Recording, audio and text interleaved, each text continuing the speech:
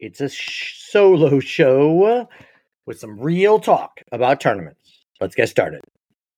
Sir, I will live with perseverance in the spirit of Taekwondo, courtesy for fellow students, integrity within myself, and to become a black belt leader.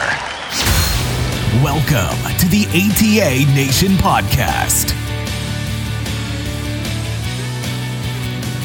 Welcome, ATA Nation, back to another great episode of the ATA Nation Podcast.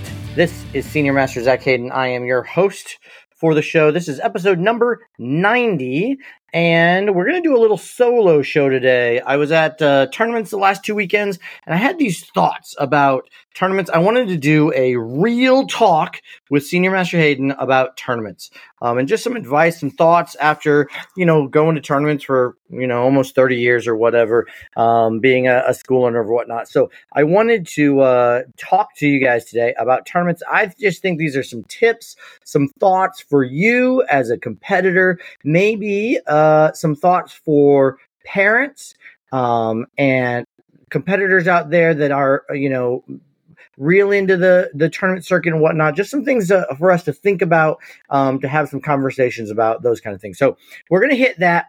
Before we get started with that, I wanted to give a shout out today to a couple of guys on Facebook.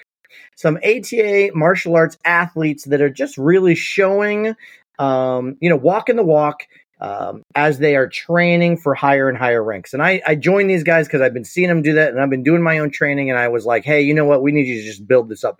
So Senior Master Coffrin is posting his workouts, posting his stuff, working his butt off. Senior Master Doer is out there as well. Senior Master Steinman getting ready for a powerlifting competition too. That's pretty exciting. Who else do we got out there? Master Marcus. We've got Senior Master Schaefer. These guys are just like showing what it's like, what it means to be an ATA martial arts athlete. And they are kicking butt. They're leading by example by getting out there and doing their training. We're not taking it easy. Okay. I was training with the Grandmaster a couple weekends ago in Hammond, and he was talking about, fitness, about us making sure that we were a good example, being the fit individuals that we should be as ATA martial artists. So just wanted to give a shout out to those guys. I think they've been doing an amazing job, and I'm excited to kind of push that along as I do my workouts and I tag those guys and other people online. So if you want to do that, join us out there. Let's see what you've been working on. So let's get to our main topic today. I've got 5 things, kind of 5 bullet points of real talk topics about tournaments. So real talk topics about tournaments. And I didn't put these in any specific order. I probably should have ordered them a little bit different for you guys. But let's start with one of my number one pet peeves. One of my number one pet peeves when I have students come back from tournaments, when I have other people talk to me at tournaments about ask how a tournament went for a student, somebody will come up to me and they go, oh, I got a 5. Okay. Oh, I got a 4. Oh, I got a 7. Here's the deal, guys. Okay. And most of you know this out there, but some of you don't, and some of you know it, but we still fall into the trap of talking about those numbers. Those numbers really don't mean anything unless we have context, unless we understand how the other people in the ring did, right? Because if I say, how'd you do? And they're like, oh, I got 666. Oh, I got 6. Okay. What if the highest score in the ring was 787? Okay. Then 666 isn't that bad. Okay. I could have got 8s, but if everybody else got, 9s, and 8s and 9s, then it doesn't mean as much. These numbers that we give out for forms, for weapons, for extreme, for creative, these are based on the other people in the ring that day. Okay. And they're based on the judges that are there. And I don't mean that in the judges there are judging differently, but I mean that in how a judge uses the whole range of scores can vary from judge to judge a little bit. Okay. One judge might be more comfortable giving out threes, twos and threes and fours. And so they have all of their scores skewed lower. Okay. And somebody else might not use those as much. And that doesn't mean that they're judging wrongly. It just means that the range of scores that they're using might be bigger or smaller. Now we all want to try to use the full range of scores. That's the goal. Okay. But when I hear or you share the numbers that you got, it really is perpetuating this idea that 6 is, not very good. And, 9 is the only thing you can get to be a world champion or whatever. Okay. When that's not necessarily the case. Okay. Not only just comparing those, just saying the scores by itself with no comparison, that really gives me no context, no idea about how you did. That's like if you come home from a basketball game and I ask, how'd it go? Oh, we had 74 points. Well, that sounds pretty good to me, right? All right. But then then you say, oh, the other team had 150. Like, holy moly, that was not great. Like, it doesn't mean anything unless I have comparisons. Okay. And those comparisons only count if they're that same day. Okay. And you can't always compare them across. This is something we talked about at one of our judging certifications recently. You have to compare those down. Okay. Like, let's say I got 4, 6, 8. Okay. Okay, so one judge gave me a 4 and one gave me an 8. I can't believe that. Okay, well, those two judges are judging something completely different. Okay. So I should compare down with the other people with that same judge, that same score, that same, whether it's kicks, stances or hand techniques. Okay. I compare down at the same event. Okay.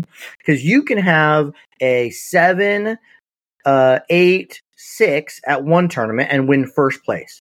And you can have an 8, 9, 8 at another tournament and get third or not even place. Okay. Those numbers don't mean anything across different tournaments and across the from one judge to the other judge, whether it's hands and feet or kicks, hands judge or kicks judge, okay, because they're judging different things. So we need to just make sure, this is one of my number one pet peeves. You just got to be making sure that we're educating ourselves, using the right language, understanding when we're asking people how they did, that we're getting context and not just letting people assume that, a certain number is bad. It might be bad. It might be good. I don't know unless I have more context. So that's number one for me. Number one today is stop comparing scores from different tournaments, the numbers, just all that. Okay. Let's look at where you were in the grouping of people, those kind of things. And then looking at is your foot score always lower? Okay. Well, maybe, from tournament to tournament, maybe that's where you need to really work on. Okay. Looking at that around all over. Okay. Here's another big pet peeve of mine. Number 2, just because you see someone do something different in their form or special or whatnot, doesn't mean that's what gave them a higher score. Okay. So here's a great example. I see some individuals on their sidekicks blade their foot. You know how you kind of point it sideways so the side of your foot is hitting on a sidekick. That is incorrect technique. That is not traditional Taekwondo. Now, the corner judges aren't judging for that because that's not part of their job. Okay. But I feel that people often look at that because a lot of times there's some really dynamic, really strong, great looking forms where the person is also blading their foot. They're not getting the high score because they bladed their foot. Okay. It's the other thing, other things in their form that are giving them the higher score. Okay. Here's another example. You often have people say, oh, this person got an amazing score in their extreme because they did a flip. Okay. 90% of the time, that's not true. Okay. They got a better score because the rest of the form was better. Okay. And oftentimes someone who can pull off a flip has better muscle control, has more strength, has worked on their material more, so the rest of the form looks good. Okay. If you would take out the flip and look at form next to form, usually their form is still better than the other person's. The flip isn't what helped them win. It is just another thing in the form that might have given them a difficulty level, but is not the deciding factor. Okay. I see this all the time. People pick up on these weird little things and they're like, oh, it's that kid is getting this score because of that. Okay. Here's another example. You see those forms that are like super robotic. It's like this person is a robot doing their form. Okay? And oftentimes this student will get a good high score. And in my book, and I speak for myself and not, ATA or anything like that. Usually that person is getting a high score, not because it's robotic, but because the techniques are good. They would actually do even better if they would do the form with more rhythm and presentation, more flow, but keep those solid techniques. Okay? But oftentimes they have the solid their stances are amazing. Their, base, their trajectory, all these things are fantastic, but it's also robotic. Okay. If I have that form next to somebody who's got awesome technique, they've got the stances, the base, the trajectory, the power, the follow through, and it flows better, I'm going to give it to the guy who flows better. Okay. Because their rhythm and their presentation is better. They're not winning because it's robotic. That's just something that other people are noticing. And then they're assuming it's the robotic thing. No, it's not. Their stances are better. Their kicks are better. Okay. Get your basics better. Okay. Now, if you do a robotic form, make it flow more. Okay. Because martial arts is not a robot thing. Okay. It's not robotic. Okay. Get it to flow. Anyways. Okay. So just because you see something different in somebody's form doesn't mean that's what's giving them the high score. Look at the basics. Are their stances better? Are their kick chambers, their joint position for all their techniques, or are their follow through? Are those all better? If they're better than yours, that's probably what's winning, not something else. Okay? So that's number 2. Number 3. Okay. If you have a question, okay, you're not sure, like how the point things work or a rule question. And I'm not talking about like at a tournament, at an event. This can come from at an event also, but it's your job to make sure that you're talking to your instructor about that. Okay. We get these, every school that is a tournament going school has, your tournament culture, your tournament parents and your tournament competitors, and they hang out together and and so that culture sometimes can share misinformation. It's like the game of telephone, where they share something that isn't actually a rule, but they're like, this is a suggestion or whatever, and then it gets turned into a rule, or they take a rule that they don't quite understand and pass it along like it's this way instead of that way. And that can breed unhealthy things in our larger tournaments. Okay? And so it's our responsibility as competitors to make sure that, one, we go to our instructors. And if we have a question, we go to our instructor and say, hey, is this true? Okay? Is this a rule? Okay. And then also go to the official rule book. Okay. Because the rule book, ATA instructors don't know by heart every single rule. If I don't know the answer for sure for one of my students, I don't tell them, hey, this is the rule. I say, I'm pretty sure this is it, but let me go check.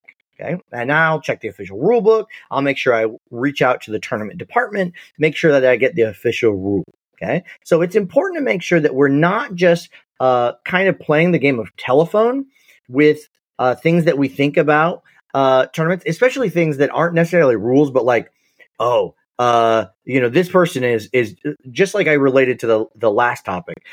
This person is scoring because they have that like robotic look.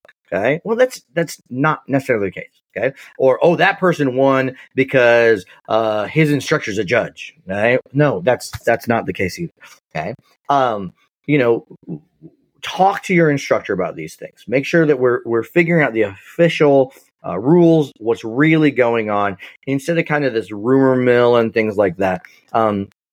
Because that's just going to make everybody's competition better when we understand the rules. And if you're a hardcore competitor, if you are an instructor, a licensee, you need to make sure that you do your due diligence of preparing your students and your fellow competitors for competition. Okay, help them out. Okay, making sure instructors, we need to make sure that we know the rules. Okay, it's our job to update ourselves every year, look at those rules, see what's going on, make sure that we know what the deal is. Okay, so that's important. Okay, what am I on? Number 4. Okay, number 4. Okay, I know some of you guys aren't going to believe me. Okay, judges, the tournament staff, ATA as a whole, as an organization, they really do have the students' best interests in mind. Right? They're not out to try to get their own students all the points. They're not out to try to get a bunch of money. They're not out just to tick you off at a tournament. The tournament staff, okay, they're not. The rules aren't there to bias one person or another person. The rules are there to make it fair, and we have to follow the rules. Okay. There's oftentimes that let's go over each of these individuals. So judges. Okay. I have been judging for decades. Okay. I cannot for the life of me remember a situation where I could tell a judge was blatantly only calling for their student or blatantly favoritism. Okay. Almost any time that ever is something that you think is happening, it's not. Okay. It's often that you are or we are seeing something on top of another situation. Okay. So just like instructors, just like students have different ability levels, you see one student work their butt off and they're still not going to be a world champion. We have the same thing with judges. Okay. All judges are doing their very best as often as they can. They're really trying. Okay. Now, I'm sure in an organization as large as the ATA, there are a few people that might not be following that. But let me tell you, it's not happening to you every tournament. Okay. Your ring's it's just not the case. Okay. They didn't see that point because they didn't see the point. Okay. You saw it because you were looking at your student. Okay. Or you saw it because you hit them. Different people have different ability levels in judging. Different people have, just different speeds. It just is. These people are trying to do their best. Okay. They really are. We need to give people the benefit of the doubt. Okay. Now, like I said, are there a few bad apples? I'm sure there probably are. But let me tell you, that is not the case 98.275% of the time. All my stats are made up. Your tournament staff. Your tournament staff is not trying to miss your ring. They're not trying to make things difficult for you. They're trying to run an efficient, effective, enjoyable tournament. They're doing the very best. These are volunteer jobs. It is a very difficult job. I've been an RTTL myself. It's a thankless job. You get, cussed out by parents. You get, yelled at because it was late or you messed the schedule up somehow. They're doing their best. I promise. Okay. Let's give them the benefit of the doubt. And then ATA as an organization, they are tournaments. They want people to participate and want them to have a good time. Because if they don't have a good time and enjoy the competition, they don't come back. Okay? And that's not good for ATA. The rules that they have, whether it be deadlines for signing up for things or whatnot, are set there because we have to have rules and standards. Okay? That's how the world works. If we don't have driver, speed limits, we crash, everything goes into chaos. Okay? We have to follow these rules, and if we don't follow the rules one time, then we can't follow them over and over again. We've got to continue to make sure we follow those rules. Okay, so guys, they're really in it to help you out. They're really in it for everybody to enjoy their competition. Everybody, judges, tournament staff, ATA as a whole, everybody's there for you. Well, last, but certainly not least, this is going to be a controversial one. Guys, it's only a tournament. It's only a title. Okay? In 20 years, 30 years, 40 years, no one will care that you were world champion in whatever age division. Okay. Now, that doesn't mean I don't want my students to set the goal to do it, because the journey, the process is where we learn. And the achievement is fantastic. But it's not going to be written on your tombstone. Okay. The kind of person you are on that journey is vastly more important than the title you win. Okay? Vastly more important. That's what ATA is all about. Okay? The person that you are working to become. So when we throw a fit because something didn't go our way, when we scream at a judge, when we, write angry emails, when we forget that it's only a game. And the development of our character as we go through this is what really matters. Okay. It's only a tournament. It's only a title. Okay. If it ends up being written on your tombstone, I'm a little worried that you didn't have something bigger than that. Okay. So we've got to make sure that we put that into perspective. Okay. Sometimes we're putting thousands and thousands of dollars into this, in some cases. And I'm not saying you shouldn't, okay? Because if you have the income to do it and it's enjoyable and whatnot, go ahead and do it. I don't have a problem with that.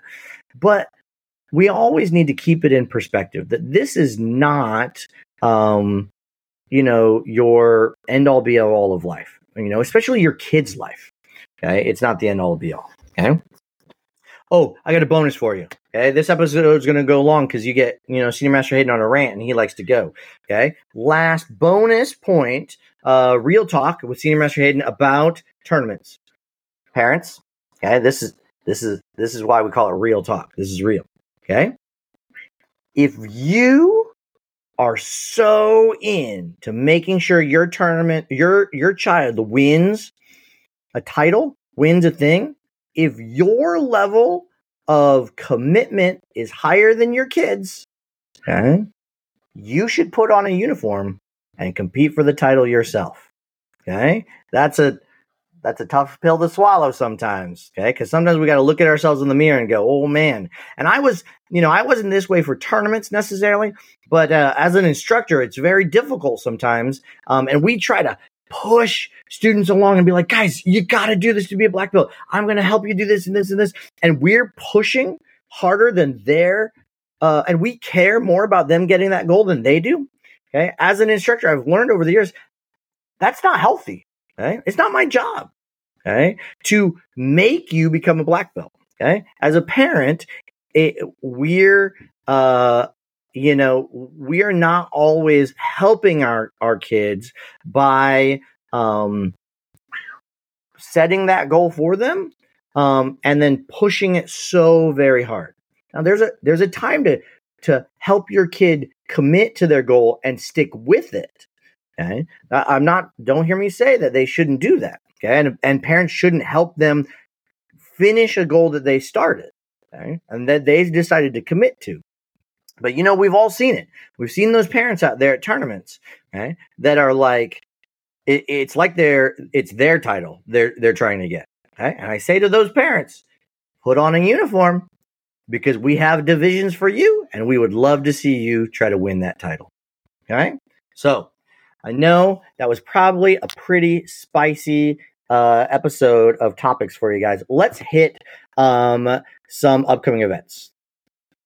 Here's what's going on in ATA Nation.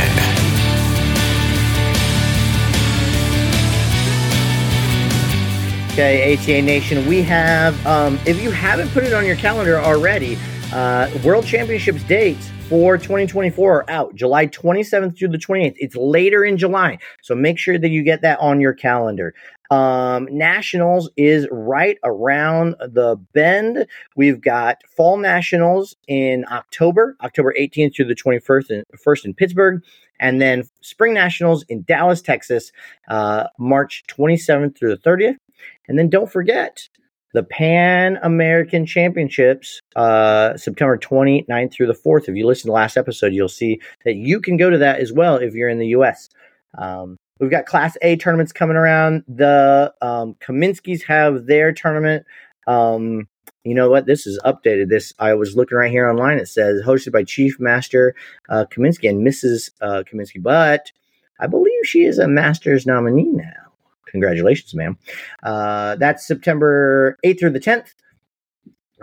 Class A in California, Class A in Missouri in September. Master Wade's got one in Illinois near the end of September, Phoenix in September, and then South Bend. You can come see us up in South Bend on the 29th and 30th for another Class A. September is a booming time for tournaments. We've got some tournaments still. This weekend? Senior Master Rosa has his tournament in Memphis, Tennessee, Class B.